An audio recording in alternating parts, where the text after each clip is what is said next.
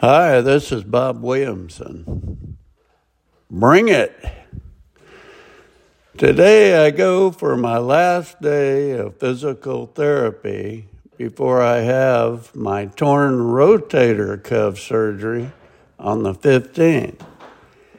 Then months of additional physical therapy. It is stupidity at its worst.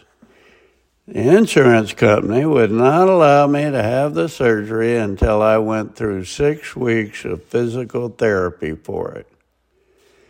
They had to pay the expense of it, and I had to endure driving for miles to get there and going through the pain, which I will just have to go through again. What a waste. Knowing that my doctor told me that this tear cannot heal without surgery is not helped in thinking through this useless waste of time process.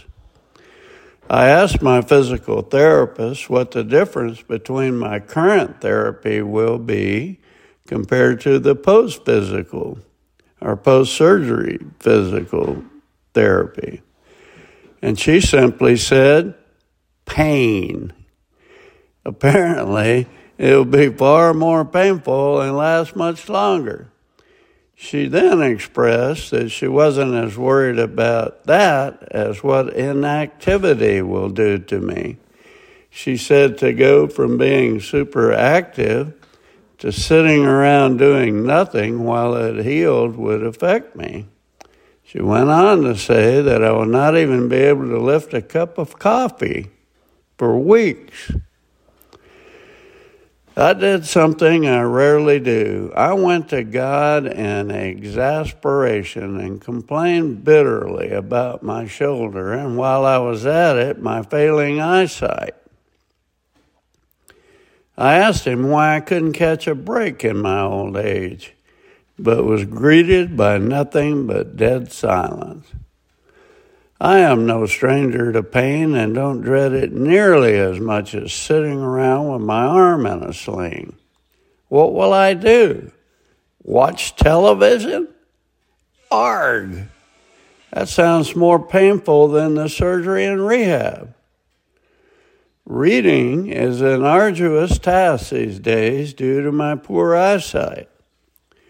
A friend of mine just sent me a book written by his wife Charlie entitled The Assignment that has a drawing of Jesus on the cover. I'm going to attempt to read it and was looking at it this morning. It made me think of Jesus' approach to pain and suffering. I thought of how he knew his assignment and what he was in for and how he asked God if he could spare him his cup, to please do so, but nevertheless, God's will be done and not his.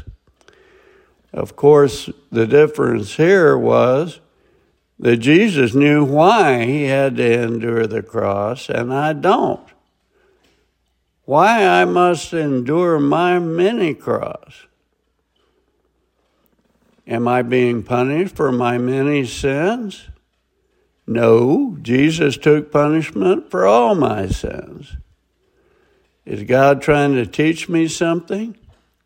I'm like an old dog trying to learn new tricks, but I will give it the old college try. I suppose slowly losing my eyesight each day is the thing that gives me that plum feeling the most. Poor little old me.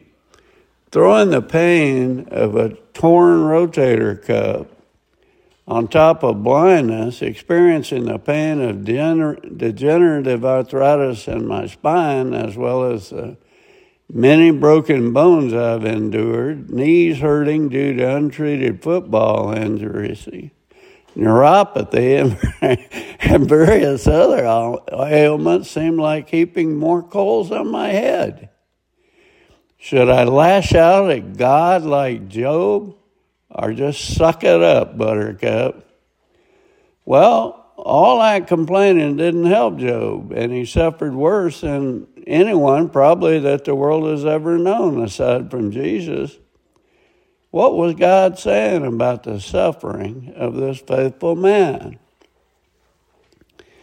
Job is a book in the Bible where God allows Satan to attack a man, Job, who was faithful to God. In Job, we see this faithfulness as he loses everything important to him. Through this book, we see God's sovereignty and faithfulness during a time of great suffering. In Job 38, we see the Lord answering Job.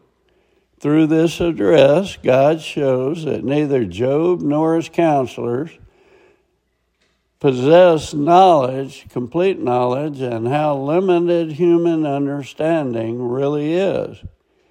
When God responds through this passage, he's teaching that there is something more fundamental than an intelligent solution to the mystery of innocent suffering.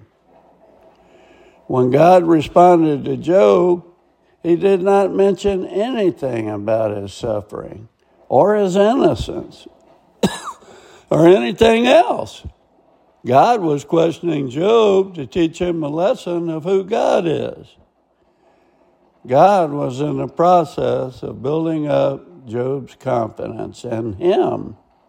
And by revealing that God is God, Job learned he could have full assurance that all is well. God's speech makes me wish I hadn't opened my big mouth. As I look around and realize the might of God's power and his infinite wisdom and know he's in total and absolute control, I understand that I may not see everything or understand all that is going on around me. Duh. But there is one sure hope, and that is my faith in Jesus Christ. We must all persevere in our walk through this world, following the Lord no matter our current or past situation. He is the one who knows the way, and it isn't me. Without him, I'm lost. We all need to make Jesus the treasure of our lives through trials and tribulations and the good times. I look at it like seeing hurricane warnings ahead and know that I'm going to have to hunker down and get ready for a terrible beating. But I know that Jesus is right there with me and will be riding it out, standing by my side, and the final outcome will be splendid. So I say, bring it. Job 42:1, and Job replied to the Lord, I know that you can do all things and that no plan of yours can be thwarted. You ask, who is this who conceals my counsel without knowledge? Surely I spoke of things I did not understand, things too wonderful for me to know. This is Bob Williamson. Thanks for listening.